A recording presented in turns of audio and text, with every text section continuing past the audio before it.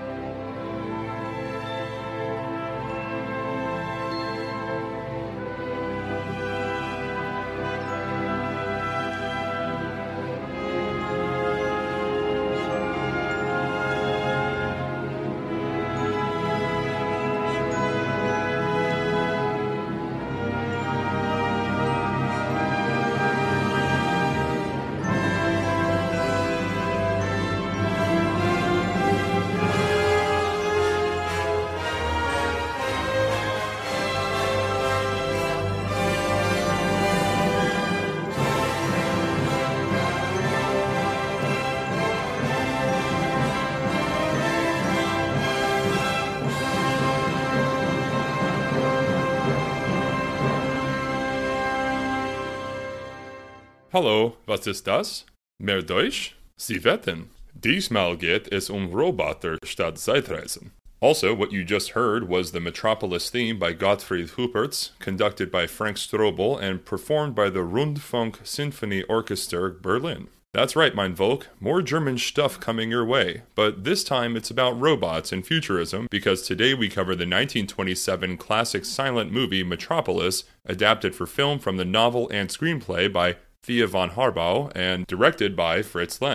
Welcome into this episode of Science Factual. I'm your host, Reese Hendrick, and I've been very much looking forward to covering some older sci-fi, so I jumped at the chance to really get into this preeminent sci-fi film, which comes as a suggestion from our very funny guest, Dennis Cruz. He grew up watching early sci-fi, and it doesn't get much earlier than the silver screen. We met up before the Father's Favorites Comedy Showcase, which takes place every first Friday of the month at my father's place in Southeast Portland, hosted by Michael J. Phelps. We did an episode of Science Factual about Don't Look Up, a more modern piece of sci-fi comedy, for episode 12. You can check that out on Spotify, Apple Podcasts, and on Shady Pines Radio Archives. In case you haven't encountered the many versions of Metropolis, or flat out haven't seen this iconic piece of sci-fi history, then I suppose this spoiler alert is for you. I mean, I get it. I don't hang out with many 95-year-olds myself, but this film should be an exception. And being that this isn't a talkie, I think it's important to do a plot summary before getting into the facts behind the film. The following is generally accepted as the most universally conveyed plot summary across the various iterations of the film.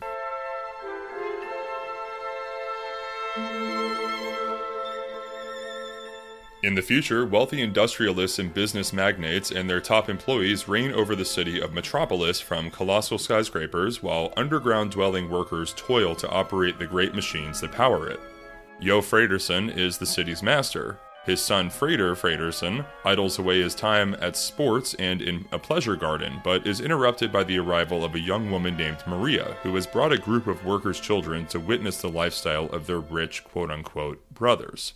Maria and the children are ushered away, but Frater becomes fascinated by her and goes to the lower levels to find her. In the machine halls, he witnesses the explosion of a huge machine that kills and injures numerous workers. Frater has an hallucination that the machine is a temple of Moloch, and the workers are being fed to it. When the hallucination ends and he sees that the dead workers are being carried away on stretchers, he hurries to tell his father about the accident. Groth, foreman of the heart machine, brings Fredersen's secret maps found on the dead workers.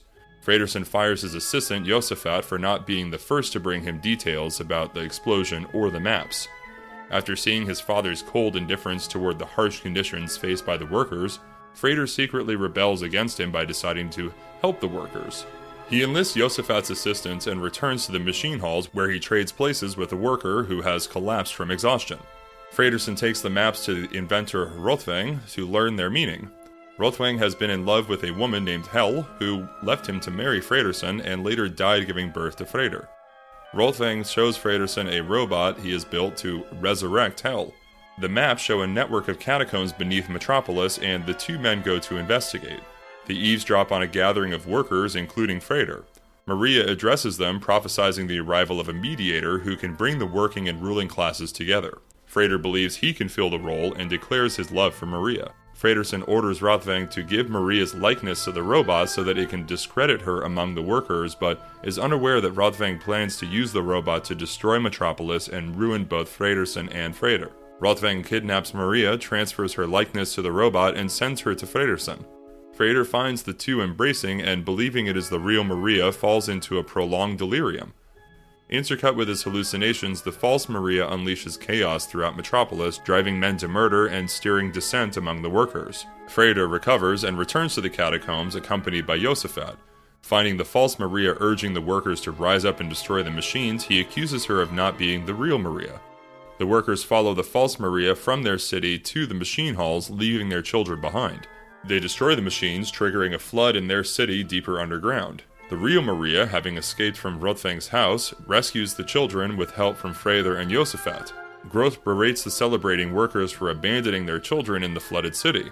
Believing their children to be dead, the hysterical workers capture the false Maria and burn her at the stake. A horrified Freder watches, not understanding the deception, until the fire reveals her to be a robot. Rothwang becomes delusional, seeing the real Maria as his lost hell, and chases her to the roof of the cathedral, pursued by Freder. The two men fight as Fredersen and the workers watch from the street, and Rothwang falls to his death. In the final scene, Freder fulfills his role as mediator by linking the hands of Fredersen and Groth to bring them together, uniting the classes.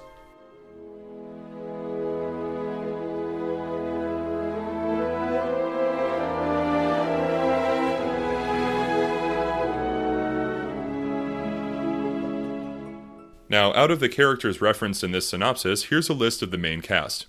We had Alfred Abel as Jo Fredersen, the master of Metropolis, Gustav Frohlich as Freder, Jo Fredersen's son, Rudolf Klein-Roge as Rothwang, the inventor. By the way, Rothwang's mechanical right hand was later imitated in Dr. Strangelove, or How I Learned to Stop Worrying and Love the Bomb, one of my favorites. We're definitely covering that in the future. Then we have Fritz Rasp as the Thin Man, or Fredersen's spy, Theodor Loos as Josaphat, Fredersen's assistant and Freder's friend, Erwin Biswanger as 11811, a worker also known as Georgie, Heinrich George as Groth, guardian of the heart machine, Brigitte Helm as Maria and also the machine man. Then we have Heinrich Gatto as master of ceremonies in Pleasure Gardens as an uncredited role. As an aside note for the casting, 4 roles, the Creative Man, the Machine Man, Death, and the 7 Deadly Sins, are included in the opening credits but do not list any actors' names.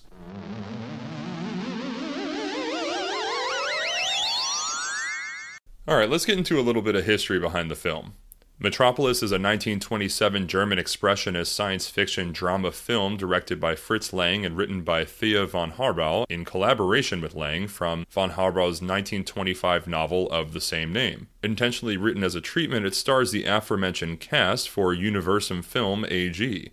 This silent film is regarded as a pioneering science fiction movie, being among the first feature-length movies of that genre. Filming took place over 17 months in 1925 to 1926 at a cost of more than 5 million Reichsmarks, or the equivalent of about 19 million euro. Made in Germany during the Weimar period, Metropolis is set in a futuristic urban dystopia and follows the attempts of Freder, the wealthy son of the city master, and Maria, a saintly figure to the workers, to overcome the vast gulf separating the classes in their city and bring the workers together with Jo Fredersen, the city master. The film's message is encompassed in the final intertitle, quote, "The mediator between the head and the hands must be the heart." Metropolis met a mixed reception upon release. Critics found it visually beautiful and powerful. The film's art direction by Otto Hunt, Erich Kettelhut, and Karl Vollbrecht draws influence from opera, Bauhaus, Cubist, and Futurist design, along with the touches of the Gothic in the scenes in the catacombs, the cathedral, and Rothwang's house, and lauded its complex special effects but accused its story of being naive. H.G. Wells described the film as silly, and the Encyclopedia of Science Fiction calls the story trite, and its politics ludicrously simplistic. Its alleged communist message was also criticized at the time. Metropolis is now widely regarded as one of the greatest and most influential films ever made, ranking 35th in Sight and Sound's 2012 critics poll. In 2001, the film was inscribed on UNESCO's Memory of the World Register, the first film thus distinguished. Metropolis' screenplay was written by Thea von Harbou, a popular writer in Weimar, Germany, jointly with Lang, her then-husband.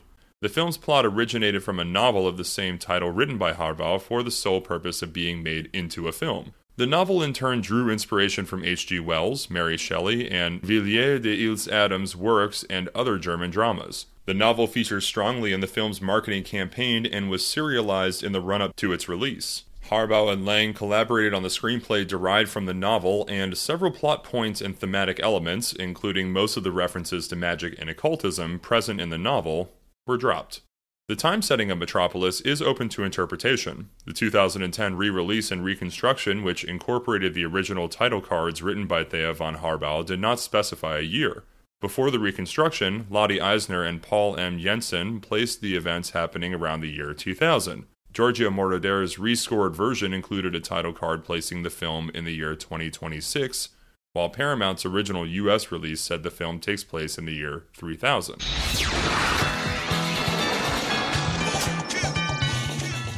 A note in one edition of Harbou's novel says that the story does not take place in any particular place or time, in the past or the future. Meanwhile, in the 1963 Ace Books edition, which reprints the 1927 English edition, specifies the setting as, quote, the world of 2026 AD.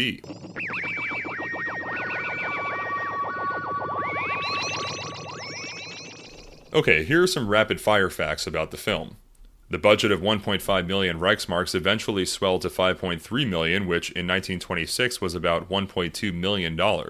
The film looked like it cost even more than that with its huge sets and massive crowds of extras, but adjusted for inflation, that 1.2 million is only 16 million today, or about 1/10 of the cost of a large-scale sci-fi epic that would be made in theaters today. Articles about Metropolis often mention that Lang used, quote, thousands of extras, with 36,000 being the number officially declared by the studio in publicity materials at the time. But according to Lang, that's nonsense. There were never thousands of extras, he said in 1971. Never. 250, maybe 300. It depends on how you use a crowd. You can actually adjust those figures to just north of 2,000 individuals used in various scenes. For the scenes where the workers' city is flooded, Lang brought in some 500 children, note that's more than the 250 to 300 extras he cited earlier, from Berlin's poorer districts, and had them stand in a pool of water that was, in the words of one actor, kept at quite a low temperature in order to nip excessive demonstrations of our youthful gaiety in the bud. That sequence took 14 days to shoot.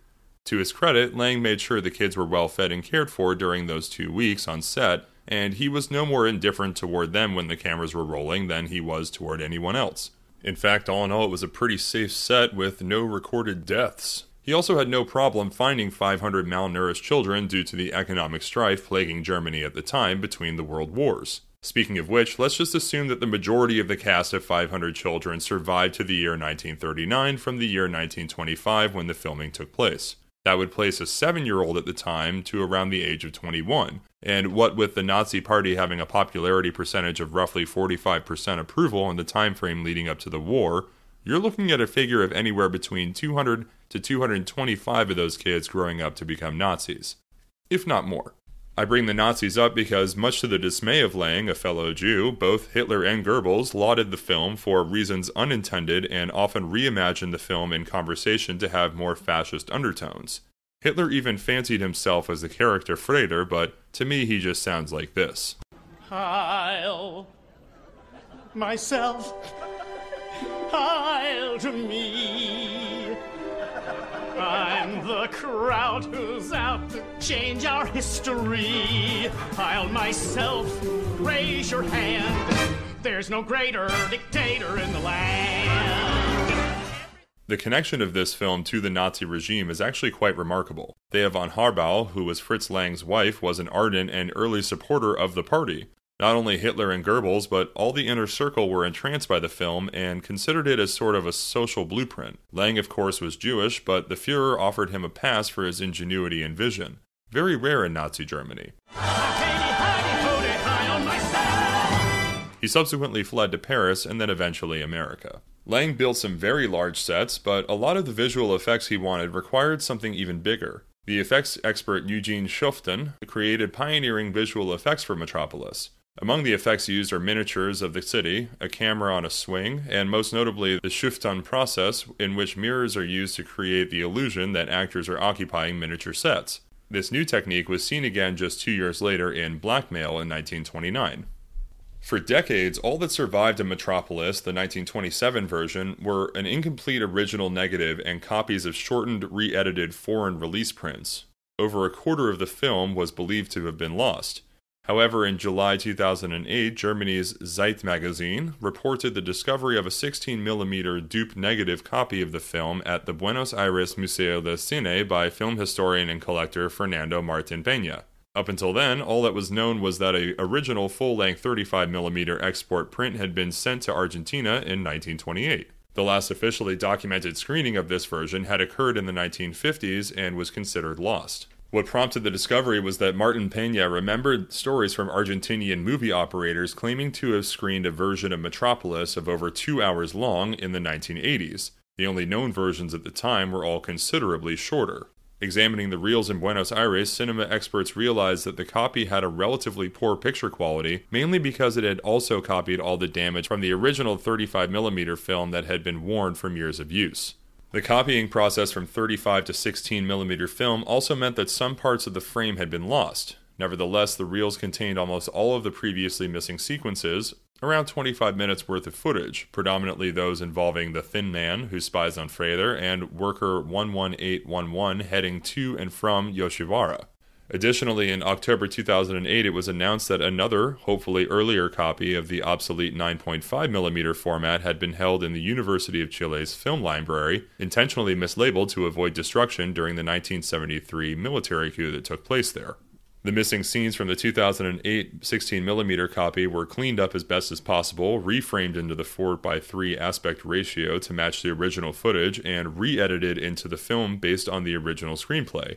After almost 80 years, the film is now practically complete, barring sections such as Freider listening to a priest giving a sermon on the coming apocalypse and Jo Fredersen's fight with Rothwang.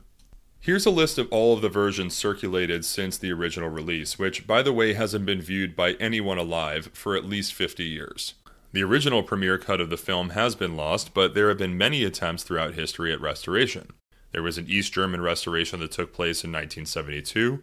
In 1984, Italian music producer Giorgio Moroder underwent a major restoration after procuring the rights to the film. There is a version put together by the Munich Archive in 1987, and in 2001, a definitive restoration was made by film preservationist Martin Kerber of the Munich version. Later in 2010, an official complete collection of the best parts of all of those accurate versions were compiled and released.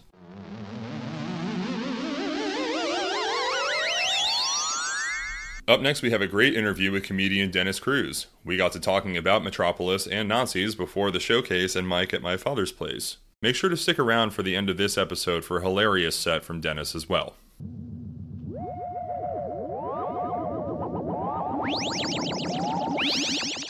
Dennis, if you're made up of one thing, it's life experience. Yeah, no, I've been through some shit. You are pure life experience. You don't think about it when it's happening. You think about it 50 years down the road and you go, wow, I lived through that? Yeah, you made it. You're still here doing comedy. Doing stuff. You know you're here, right? We're doing an interview. Yes, Okay, all right, that's good. I know where I'm at. Yeah. Most days. I'll curb the old humor to that. No, not a whole lot of head trauma injury remains. Well, I've had a lot of head trauma. A lot of CTE in your history? Yeah, I've been hitting the head a lot of times. Okay. Was declared dead once because of a head trauma. Was that during your stint in the military? Yeah, I was going home. I was getting onto the freeway, had to yield, so I yielded. A guy hit me doing about 60 in a fucking full metal Ford Fairlane 1960s edition. It's a solid car. Yeah. You don't want to get hit by one of those. It's just back pure end metal, yeah. I was in a VW Bug. His front end drove my engine to where it hit. I went into the window, popped the window out, collapsed the steering column. It shouldn't be collapsible. Slammed my head back and basically died. That's a serious injury. And I remember waking up and seeing all these lights flashing and going, I gotta go home. And got up and I walked over, and then the ambulance dude told me this. He said, this dude walked over that I had just pronounced dead and I didn't know what to do. So I just kind of said, okay. We'll get you home, buddy. fuck, that was a fucked up night. And that's how you got started in stand-up comedy? No. Oh. No, no I got started in stand-up when I lost my upper palate. Because I have several forms of cancer. And one of the cancers got into my jaw, my upper jaw. And my upper palate was no longer my palate, but a tumor. It had turned into a... it just replaced itself with a tumor? Yeah. The tumor grew a layer over, and because of the bone deterioration... Oh, man. I shattered my upper jaw when I was 12, and it was all wired together. And so all that material was not healthy, and so the cancer came in and kind of took it over. When was this in your life? This was 2016. Get fucked. Like 7 years ago? Yeah. Holy shit. Yeah. Yeah. You know, I saw a picture of you recently with short hair and a clean-shaven face. Yeah, you posted that at PFP in 2019. Yeah, that was before this whole... You know, you're good looking at one point. Yeah. You were... I appreciate it. You looked all right, yeah. Yeah. And for having your face gone through a windshield, that's pretty... You look pretty good. Folks, the voice other than my own, this is Dennis Cruz, everyone. We're here to talk about Metropolis. That came out when you were a boy, right? Yeah, 1927. Yeah. You were... I think my grandmother was a child. She was 20. She was 20 when Metropolis came out. But she never saw it because she lived on a reservation all her life. So she didn't see it. She didn't see a theater movie until she was 50. Yeah, they didn't give the reservations the moving pictures until some time after. And they also didn't give them any money. No. Well, no. Go to the movies. So.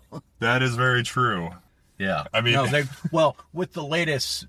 SCOTUS ruling of states being able to prosecute anybody on the reservation or not, they just broke all the fucking treaties they ever signed with any of the nations. Not that they meant anything to begin with. They didn't. Yeah. But it's all arbitrary. You look at it and you go, oh yeah, we were waiting for that one to happen.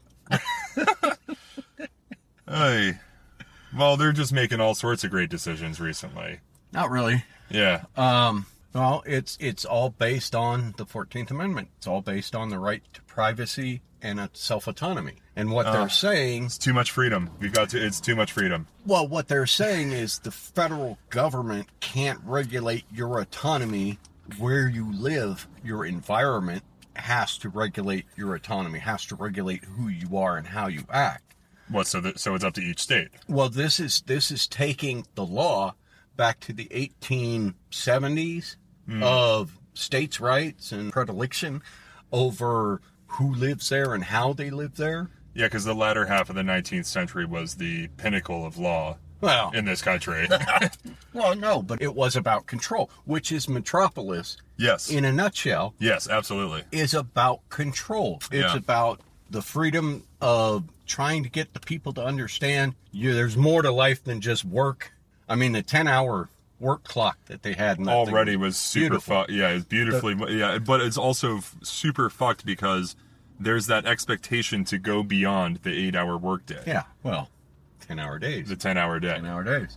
And the workers going in and out of the factory, you see that in America. You see that in all these countries. Maybe not today because of the fucking pandemic bullshit. Right, but Chappelle has a good bit about you know why they make us work 9 to 5? Because if you work 9 to 6, you might kill a motherfucker. And it's true. I mean, there are labor laws in this country for a reason. All right, before we get too deep into Metropolis, Dennis, what is your Instagram account? The Denman9933. That's DADENMAN. The Denman 9933. I'm glad that you said it that way because I always said it in my head, Daden man. Yeah, Daden is Dutch. It just means good deeds. I am Dutch. Yeah, I'm familiar. But that was one of the factors in my youth when I came up with that was. Was that Dutch language influence? Oh, neat. Yeah, okay. Yeah, because you spent some time in Amsterdam and also, if I remember, Den Haag and Rotterdam and that whole coastal southern area. Well, I worked all in that area, the compensation software company. And we worked in the banks and we worked in a lot of the regulatory businesses. Because the software allowed people, if you sold a product at a salesman level, the software allowed everybody in the chain of command, from the manager to the supervisor to the general manager to the CEO, would get a cut of that sale. So everybody wanted our software. Sure. So I went to Canada, I went to London, I went to Ireland, I went to Scotland. It's like the Office Space software. Yeah, basically. They take that fraction of a penny. Fraction of a penny. Yeah. Yeah. Okay. Yeah, and I can see that being a Dutch-based company. I mean, the Germans, the Dutch, the Swiss, they are the International Monetary Fund bankers, basically. They handle a lot of money. They sure do. They handle a lot of money. Yeah. The Germans, and it's a little sensitive covering Metropolis. Because only 4 years prior to its release was the beer hall push, and then 4 years after its release, a chancellorship. A nice little guy with a funny mustache show up for Der Hitler. Yeah, okay, but we'll get into all that in a minute. Sure. Dennis, how did you get started in stand-up comedy? Was it the CTEs? was it? It was the fact that I couldn't talk for a while. Yeah. I couldn't eat, sipping stuff through a straw. So you're in your head a lot. For about 6 months. Oof, yeah. And it was one of those things where I was like, I'm thinking of all this stuff, and I started writing stuff down. And I was like, you know what, this could be funny. I had to look into going on stage now that I have good teeth, which is was that part of the deal? Which was all, well, I paid several $1,000s for these teeth so I could eat. But they're... do you remember the first thing you said when you were able to, like, really talk? Like, do you remember? Yeah, I need a cigarette. Because I had to quit smoking. Yeah, well, you vape now. Yeah, well, it's different. Sure. With cigarettes, you get a certain amount of suction, and what that does is that was breaking down. Oh, yeah, your upper palate and the whole like the cheek tissue and all that. Yeah. Oh, dang. And so I don't have that force. If you hand me a bong, I wouldn't be able to take a hit. I don't have that kind of suction anymore. Oh, man. So you'd be a horrible gay. Yeah, I don't suck a good dick.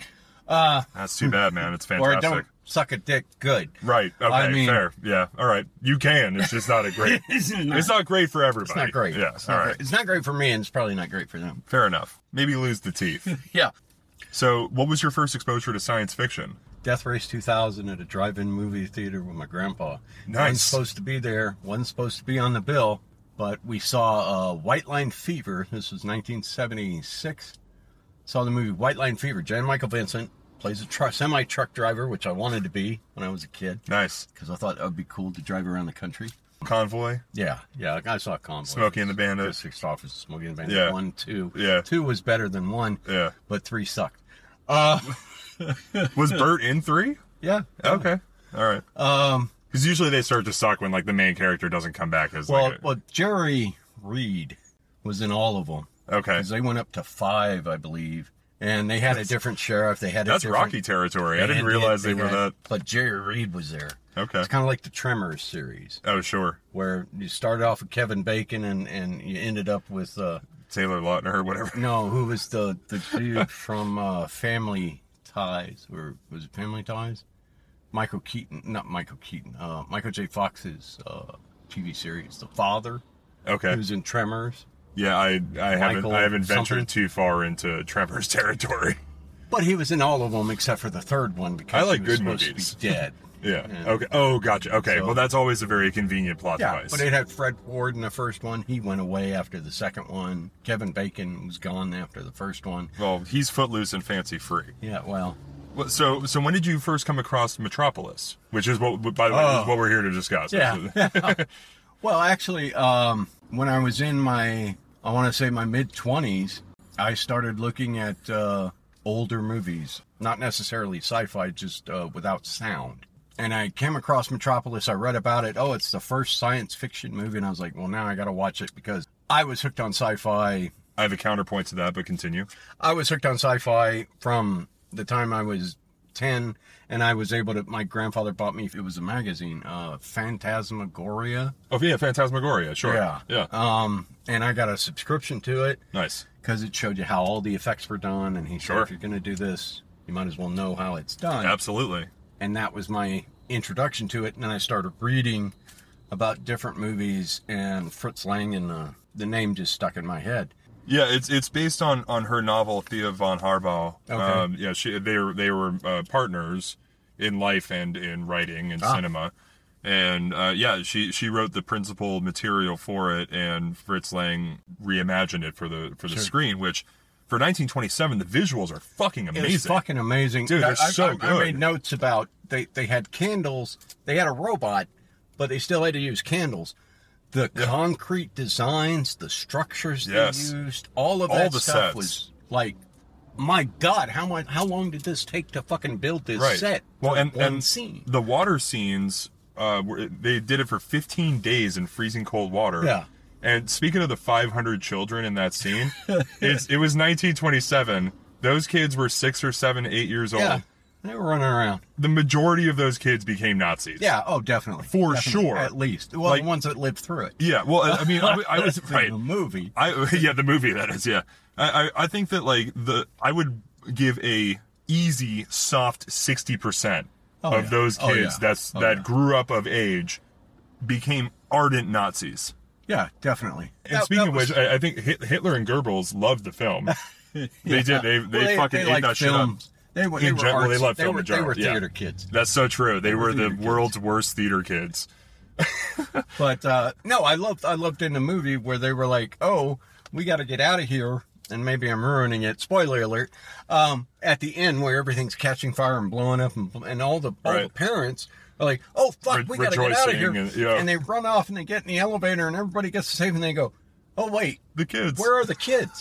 Oh, we forget the kids. Oh, we'll make more. Yeah. Well, I mean, at that time, you know, like in their place in society, that is what they were good for. That's what they were there for. They were there to. So, what is your perception of when this takes place? Because I've heard four different things. One is that it takes place in the year 2000. Nah. The other is that it takes place in the year 3000. Yeah, that'd be. Or for some reason, the year 2026. Huh. I saw that in a couple of articles. I didn't see any necessarily, like, anything that points to it, but the novel doesn't set a date. No, and it shouldn't, because you have so many different juxtapositions of imagery. Yes. In the film itself. It makes you go, well, this could be the 1800s with a robot, sure, or this could be 3000, 5000. We could be going, because they made, well, I'm not going to say they made reference to it, but there was reference to H.G. Wells' Time Machine with the Eloi and the Morlocks. Yeah. With the workers and the ones that lived underground and the ones that were up on the top. And I'm going, yeah, that was the whole classist struggle that H.G. Wells was trying to predict. Plus, they treated the women with so much respect. You knew it was a fucking foreign film. Yeah. That's too true. The women. Speaking of the oldest science fiction, Les Voyages de Lune which is what the logo for Science Factual is based off of. The rocket to the moon. Yeah. And they pocket in the eye with the cheese. That's right. Yeah. Yeah. That's the oldest science fiction film. And I've been reading recently that, like, you know, Jules Verne, you know, is often credited with creating the science fiction genre. Mary Shelley absolutely created science fiction in a mainstream sense, and there's even evidence toward, like, in the early 17th century that there's arguably some works that can be considered science fiction, but I consider Dante's Inferno science fiction. Okay. But I also consider the Bible science fiction. It's made up shit. It is certainly fiction. I don't know how scientific it is, but it's very fictional. Well, it's magical. It's fantasy. Yes, it is definitely science fiction. Yeah, because, you know, oftentimes, like, people put science fiction underneath fantasy. Yeah. I think they stand alone. They are definitely two separate entities, yeah. But anytime you're dealing with shit just happening, I consider that science fiction. It's the whole Star Trek. I grew up in the 60s, 70s.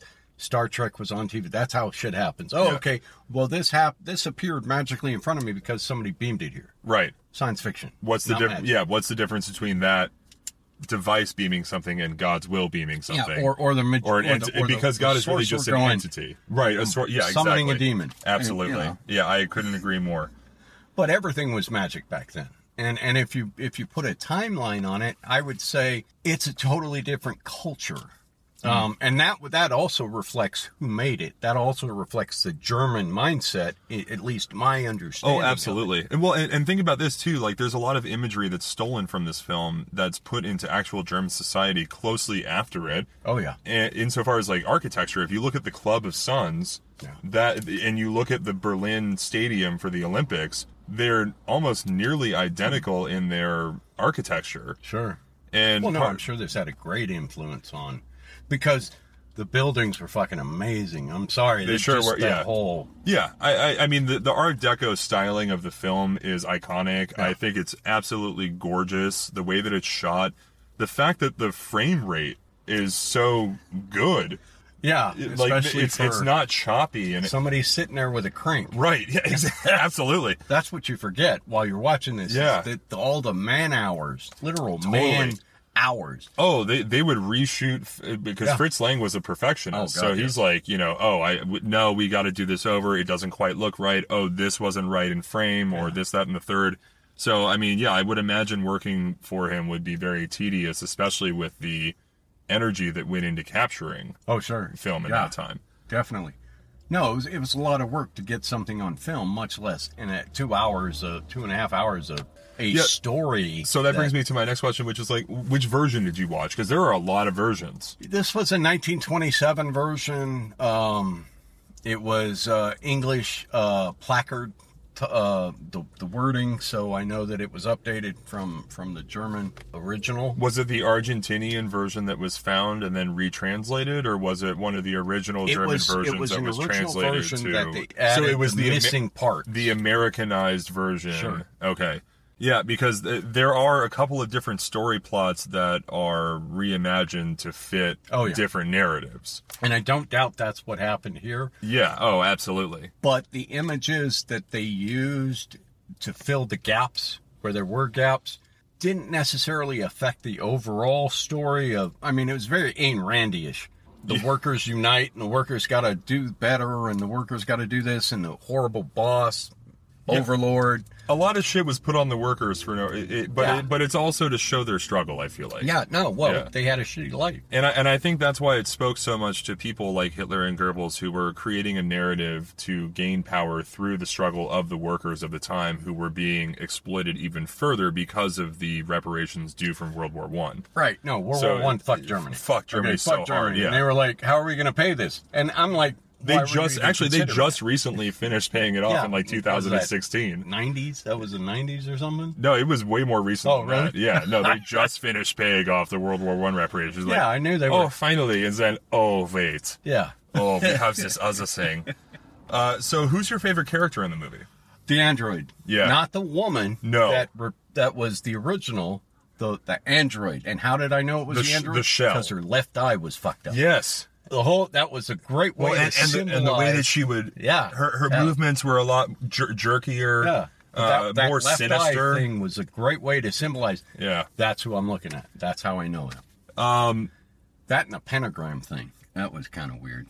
Well, so that speaks to the magical side of things. Yeah. There was a lot of like what I would consider like theosophy, so like magical thinking that came out of the 1800s into the turn of the 20th century.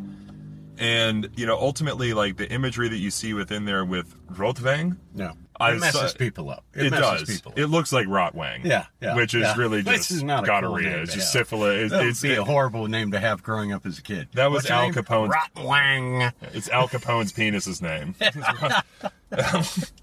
So you like the android. I like the android, too. And I call it an android because it imbibes the, like, essence of Maria. Yeah.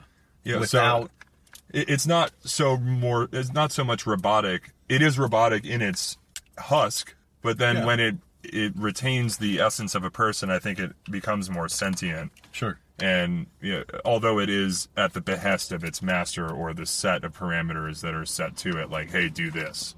Yeah, now that was the one thing that you saw at the beginning of it was they went, okay, we got to free this because they're better, and that was the goal. Her whole mission from the android's whole mission at that point was to get the workers free of their strife and labor or what have you. It's good to see that they're representing the class struggle, the struggle between the working person who trudges into the factory, trudge in unison, in lockstep. And you can tell who's going in for their shift and who's coming out. Yeah. I mean, and I love that representation. Yeah. The desperation that they feel through obligation to the job. Oh, yeah. Is also, like, I feel that so hard because I've gone above and beyond and used my own personal time in my headspace regarding something that I'm not getting paid for. Right. You know what I mean? So it's like, I can totally see how it gets so ingrained in your brain and you get so drudged down into a system, you're like in desperation trying to perpetrate the very thing that's keeping you down. Well, you see that in 1984 too. Oh, it was greatly represented in 1984. But with Metropolis, you see how we're trained. It's one of those things I do at the underbar. At the underbar of the bathroom, and this is totally off kilter, but maybe it'll make sense. But at the underbar, they have a woman's bathroom. It's plainly marked women. Yeah. It's got a sign on it. Yeah. And the men's, there's no marking. Right. Right? And so guys will walk up and they'll point at the men's room and goes, is there somebody in there? And no, but yeah, there's someone in there, but this other one's not unoccupied. You can go in there. Oh no, man, I ain't going in there. I've done it. You and I have had this interaction at Underbar. That's what I'm saying. And I've stood there for many minutes as people, and I don't mean just women, but people go in and out of the women's restroom. But we're conditioned. Sure. And that's what Metropolis brilliantly exposes. I've had women at Underbar say, no, it's cool, go ahead. Yeah. I don't care. Like, you were here, go to the bathroom. And my conditioning is like, oh, wait, no. And I think of myself as pretty open-minded. Sure. But yet still, yeah, no, it's very true. So, it's not just your actions and scheduling. It's your thought process. Yeah, it's how you approach the situation. We've been taught, we've been conditioned. It's like a Pavlovian response. Yeah, definitely. Well, I get up, I go to work. I get up, I go to school. I do 8 hours there, which is kind of convenient for school. It's 8 hours and work is 8 hours. Imagine that. Wow. It's almost like get your tinfoil hats out, folks. And then you go home, you eat dinner, you go to sleep, you redo the same fucking thing all over again. Yeah, it's very true. And ultimately, I think that, like, much like a cult, they always keep you busy. Yeah. So that you never question what it is that you're doing. Sure. And I feel like society right now or capitalism in general, is a cult. Yeah, you got to believe in it. And even then, you're kind of stuck with it. Capitalism is great for the people that run the show. It's horrible for the ones that do if you the feel work. comfortable exploiting people. Well, that's the whole thing. There is no ethical consumption in capitalism, even if you are like. Well, no, capitalism doesn't care if you live or die as long as it gets paid. Sure. Yeah. And it doesn't matter who's in charge, because there'll always be somebody else in charge, as long as they get paid. Yeah, well, and they'll choose there's always someone else who's willing to be in charge as well. I mean, Well, and that was part of. I learned that in high school. That was part of what was being portrayed in Metropolis with the father and the son, which the whole Fredersen was his son and son. So it would be Fredersen is the worst name of all time. That was crazy. That was a crazy naming thing. Yeah. But he was in charge, didn't like being in charge, created a catalyst for change. Yeah. And his son happened to fall in love with it. So he paid attention to it and went along with it. Right. Now that it affected him personally, then he's willing to, give or at least take a look. Yeah. At that other side, at that other and even argument. his plan is to let them destroy themselves. Yeah. He's like, oh, well, if they stop working, the failsafe is that the fucking city's going to flood and they're all going to die. Which is what happened. Which is what... Spoiler. Yeah, well, I issued a spoiler alert earlier in the episode, so we're good there. Who's your least favorite character? Is it Joe Fredersen? Yeah, it's the father. He just reminded me of everybody in my life that said, oh, you can't do that. Right. That's not something you can do. And I'm going, okay, well, I'm not supposed to be alive today, but I am. Yeah. Because I didn't listen to guys who said, well, you've got 6 months. Better get your shit together. And that was years ago. And then I'm still here. Yeah. It obviously didn't take. So I'm not a defeatist is what that means. Sure. But there have been situations where I go, maybe I should have listened. Maybe I should have paid attention. Yeah. Oh, I've had that before. Yeah. But oftentimes, I mean, that's like a 1 in 10, 2 in 10 kind of, yeah. Because oftentimes people are just blowhards who want to hear their own voice. Well, like podcasters. Yeah. So what's your favorite scene? I just like the whole. Well, mine's the transformation. I love the intro. Okay. Where the workers are coming in. Yeah. And it's setting the tone. Oh, big time. Of the whole situation is, here's the class struggle. I think there are so many really good scenes, the flooding scenes, again, the elevator scenes of, oh my God, we forgot our kids. Yeah. Fucking mommy. But no, just the visualization of the workers going in, the workers coming out, and that whole there was music playing, but I could hear the foot stomps. I could hear the going through. No sound, but so my version had a lot of the sound cut out. Yeah. So it was a truly silent movie for me. Yeah. And I kind of feel a bit like having an advantage over people watching it truly silently. Yeah. Although I would love to hear the audio accompaniment because I do love orchestral. Yeah. No, it was components to silent movies. But just to rely on the visuals and the placards, I just had such a unique experience, I feel like. Oh, yeah. And because you have to pay attention. Exactly. I watched The Matrix with no music accompaniment, sound effects, audio, voice. What? No, how did you even come across that? What are you talking about? It didn't have any music. I know the internet. I used to be on the internet a while. I know the internet for a while. But I came across this version where it was no music. Yeah. The most compelling movie I've watched I watched it again. I went, it's not as good as the first time I watched it because there was no drubbing soundtrack. There was no boom, boom, boom, boom getting you through. Setting the tone in a way that they want to set the tone. It's up to you to determine and interpret. Where are they going with this? Yeah, that's interesting. I never would have thought of The Matrix in those terms, but now that I do, it certainly is compelling, and I think I may want to watch more movies without the influence of music. Yeah, no, But like, epics like Star Wars and oftentimes in Star Trek, like TNG and I mean, there were flurries and stuff in the original series, but TNG really had like an orchestral background. Those I feel like are great influences. Mm-hmm. But yeah, I mean, that's an interesting way to watch it. I haven't watched a commercial for 20, 30 years. Intentionally. Sure. Okay, sure. Where I'm in the middle of a show and there's a commercial and I'll sit there and watch the commercial. No, I won't. I'll turn the channel. I'll go do something. Or mute it. I mute a lot. Yeah. I'm a muter. Well, when you do that, watch the commercial. See what it is if you can figure out what they're trying to sell. My favorite is mind drugs. Yeah. Because I know if there's a field involved in some sort of old people. Yeah. Old people. Yeah. And or a doctor's office or a chart.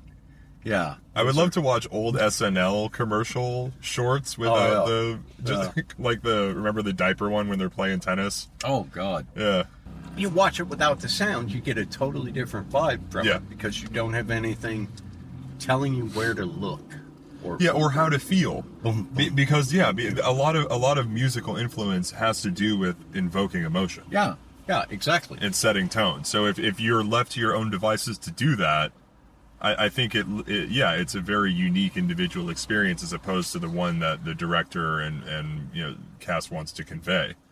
Yeah. So did that guy just throw a beer out the window? And it's a PBR. That's one of the most Portland things I've ever seen in my life. So Dennis, where can we hear you perform next? And you also host a mic or three. I'm hosting open mic at Republic Cafe on Saturdays at 7. Starts at 7.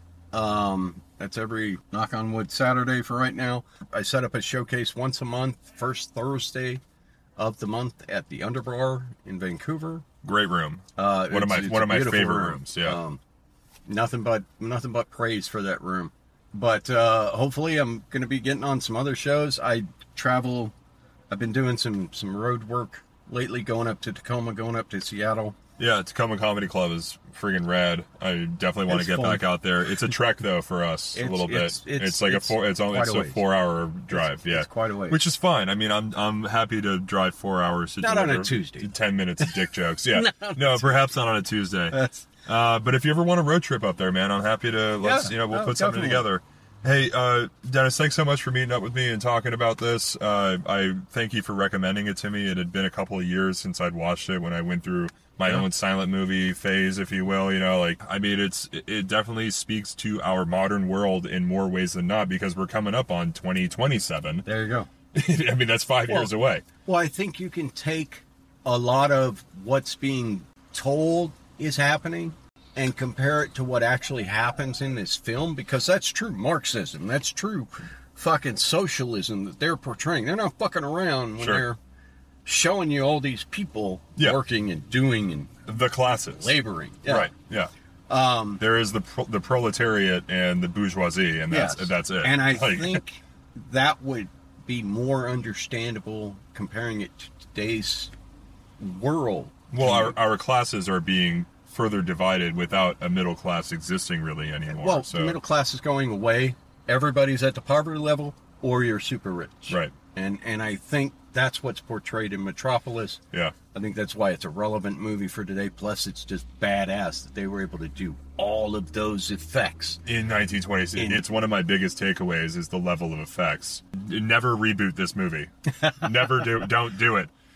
Well, they were talking about doing it, and I'm going, you can't. No, you can't do it. It wouldn't. It wouldn't make sense. You can't, and you shouldn't, and they won't, because if they do, I'll do something. We're going to do something. It's on record. We're going to do something about it. I'll put a sign up in my window. Well, how about we catch this first showcase at my father's place? Second. No, this one. Yeah, we're at my father's place. By the way, we're gonna check out a showcase. I'm gonna go to the midnight mic, but that's past your bedtime. Probably gonna go home. Yeah, I'm an old man. I gotta sleep for 2 hours and then get up. Yeah. My pattern. Yeah, to yell at the people delivering the newspaper. There you go. Well. All right, cool. Well, hey, thanks, Dennis. Yeah. All right. Thanks.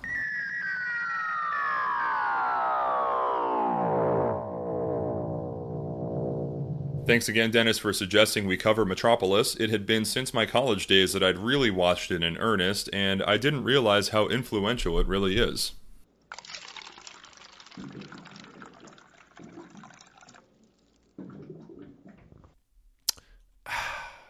Alright, y'all, you know what that sound means. It's time for this week's water cooler facts. This episode, we're going to take a look at the advancements made in robotics from the time the movie was filmed to what is on the cutting edge for robots. Robots are a staple for science fiction, and there have been hundreds of interpretations as to their design, uses, sentience, and rights, but what was the first example of a robot in science fiction? Well, that distinction goes to Isaac Asimov, who coined the term robotics for popular use, but there are instances in history of identifiable robots before then. Around 270 BC, an ancient Greek engineer named Cespeus made water clocks with automatons or loose figures. Greek mathematician Archytas of Tarentum postulated a mechanical bird he called the pigeon, which was propelled by steam. Hero of Alexandria made numerous innovations in the field of automata, including one that allegedly could speak. In ancient China, an account about an automaton is found in the text written in the 3rd century BC, in which King Mu of Zhou is presented with a life-size human-shaped mechanical figure by Yan Shi, an artificer. Czech writer Karel Čapek coined the term robot in his 1921 play called RUR, or Rossum's Universal Robots. The plot was simple and terrifying. The man makes a robot, then the robot kills the man. Science fiction writer and futurist Isaac Asimov first used the word robotics in 1941 to describe the technology of robots and predicted the rise of a powerful robot industry. Asimov wrote Runaround, a story about robots which contained the, quote, 3 laws of robotics, which centered around artificial intelligence ethics questions. Norbert Wiener published Cybernetics in 1948, which formed the basics of practical robotics, the principles of cybernetics based on artificial intelligence research. British robotics pioneer William Gray Walter invented robots Elmer and Elsie that mimic lifelike behavior using elementary electronics in 1948. They were tortoise-like robots that were programmed to find their charging stations once they started running low on power. In 1954, George Devol invented the first digitally operated and programmable robot called the Unimate. In 1956, Devol and his partner Joseph Engelberger formed the world's first robot company. In 1961, the first industrial robot, Unimate, went online in a General Motors automobile factory in New Jersey. Since the early days of robotic automation, the desire to make robots capable of learning has co-driven the research into artificial intelligence, or AI. There are commercial and industrial robots that are now in widespread use performing jobs more cheaply or with greater accuracy and reliability than humans. Robots are used for jobs which are too dirty, dangerous, or dull to be suitable for humans. Robots are widely used in manufacturing, assembly and packing, transport, Earth and space exploration, surgery, weaponry, laboratory research, and mass production of consumer and industrial goods. But they can become something so much more. With advancements in quantum computing and hydraulics, robots are becoming less like automatons and more like their creators, perhaps even poised soon to surpass our mental capacities as well as our physical ones. There's a lot of debate regarding AI, not if, but when we will reach the AI singularity, which refers to an event where the AIs in our lives either become self-aware or reach an ability for continuous improvement so powerful that it will evolve beyond our control. While this is a reasonable concern in the future, it is more reasonable to assert that AI is at a tipping point. A tipping point is a state where a technology grows and permeates our lives very rapidly, building upon itself. The distinction between the singularity and the tipping point is that the tipping point focuses on permeation, not intelligence. The AIs that we deal with today are not particularly smart when compared to the human brain. Yet. Before we go too far down this rabbit hole, I want to remind people not to fear the machines. Sure, we're seeing Boston Dynamics pump out robots that can do backflips for days and run obstacle courses that I'd probably break a limb on, but they're not able to make decisions for themselves. They're still just reacting to stimuli, incapable of generating original thought. So until then, we can rest knowing that our sentient robotic overlords are still at least a generation or two away. For now.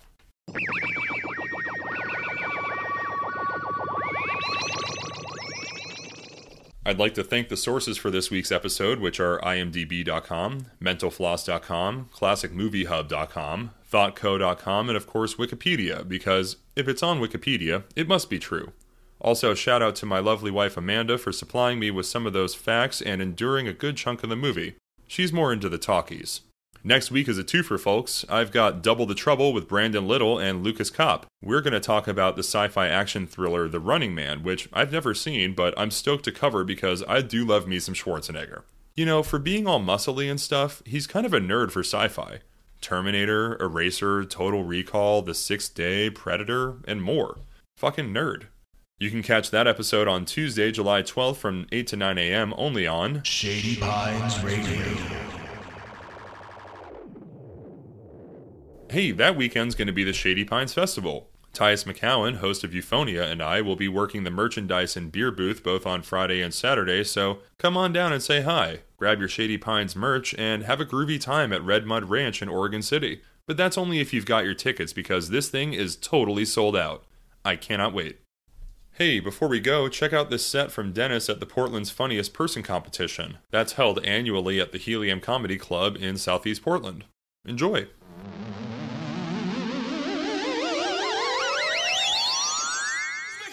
Right now for Dennis Cruz!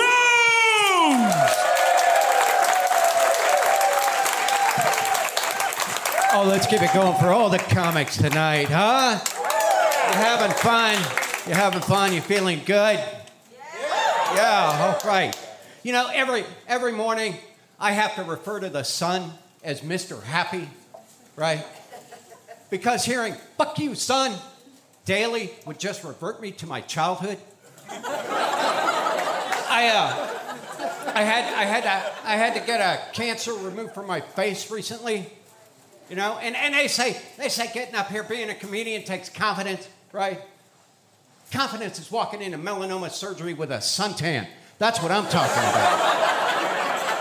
I only shaved 2 times in the last 2 years. Both times I found a tumor. Yeah. So I'm putting this out there. It's a safety thing, right? Shaving causes cancer. Don't do it. Shaving causes cancer. I was in my doctor's office in the exam room, and they had, you know, a price list of all the procedures, and it turns out cancer removal, same price as a permanent Brazilian. Yeah, but I was gonna wait for the special 2-for-1 sale. Before I went into the surgery, I had to get a bunch of scans done, right? I got enough radioactive dye in me, I developed superpowers. It was unexpected projectile vomiting. But I took it, you know. Sorry, you're good. They also said that the dye may slightly alter the color of your urine, right? So I guess I shouldn't have been surprised when it came out kryptonite blue. I did get my first haircut during surgery It was the first haircut I got in 16 months, right? But they only cut the left side. I came out looking like a geriatric Skrillex clone. You know, and I gotta say this, I wish, you know, it felt like the ear they sewed on was mine. I mean, it's mine now. But it just seems a little different, you know? Yeah. Sometimes I think it's listening. I was really hoping during the operation, right? They'd line the new skin with plastic, right? Put a button where the tumor was, because then I could have a face pocket, right? I could put pins in there, you know, mints, you know, sunblock. And you know, I did find it funny when my melanoma doctor told me to avoid the sun because it'll enhance the appearance of the scars. You know, as opposed to like causing cancer and shit. I've had a little trouble sleeping, right? My left side's in some pain, right? And sometimes I'll start moaning, you know, into a moaning chain that ends up sounding like the theme song from Hawaii Five-0. The original. You know, I have been getting a lot of work done being awake, right? And my boss has noticed, right? I heard him on the phone the other day. They were going, yeah, guy leaves for 2 days, comes back with a button on his cheek, doubles his output. We got to find more like them. I was just wondering if he was talking about me or the face pocket. I get it, right? You know, if you have a scar on your face, right? They're going to call you a Scarface. You know, it fits, right? What if you have multiple scars, right? Is it Scar's face? Or do you have to count them out by number? Like, hey, there goes 5 Scarface Willie. Anyone? No? I'm asking for a friend. Really? No? All right. You know, I've often asked myself why I've had such an interesting life, right? And it's usually at 3 a.m. in an alley behind a bar somewhere, and there are reasons I'm asking, okay? But I gotta say this. If someone is standing in front of you, rubbing pistachios on their genitals, okay? They're truly fucking nuts. I'm Dennis. Thank you very much.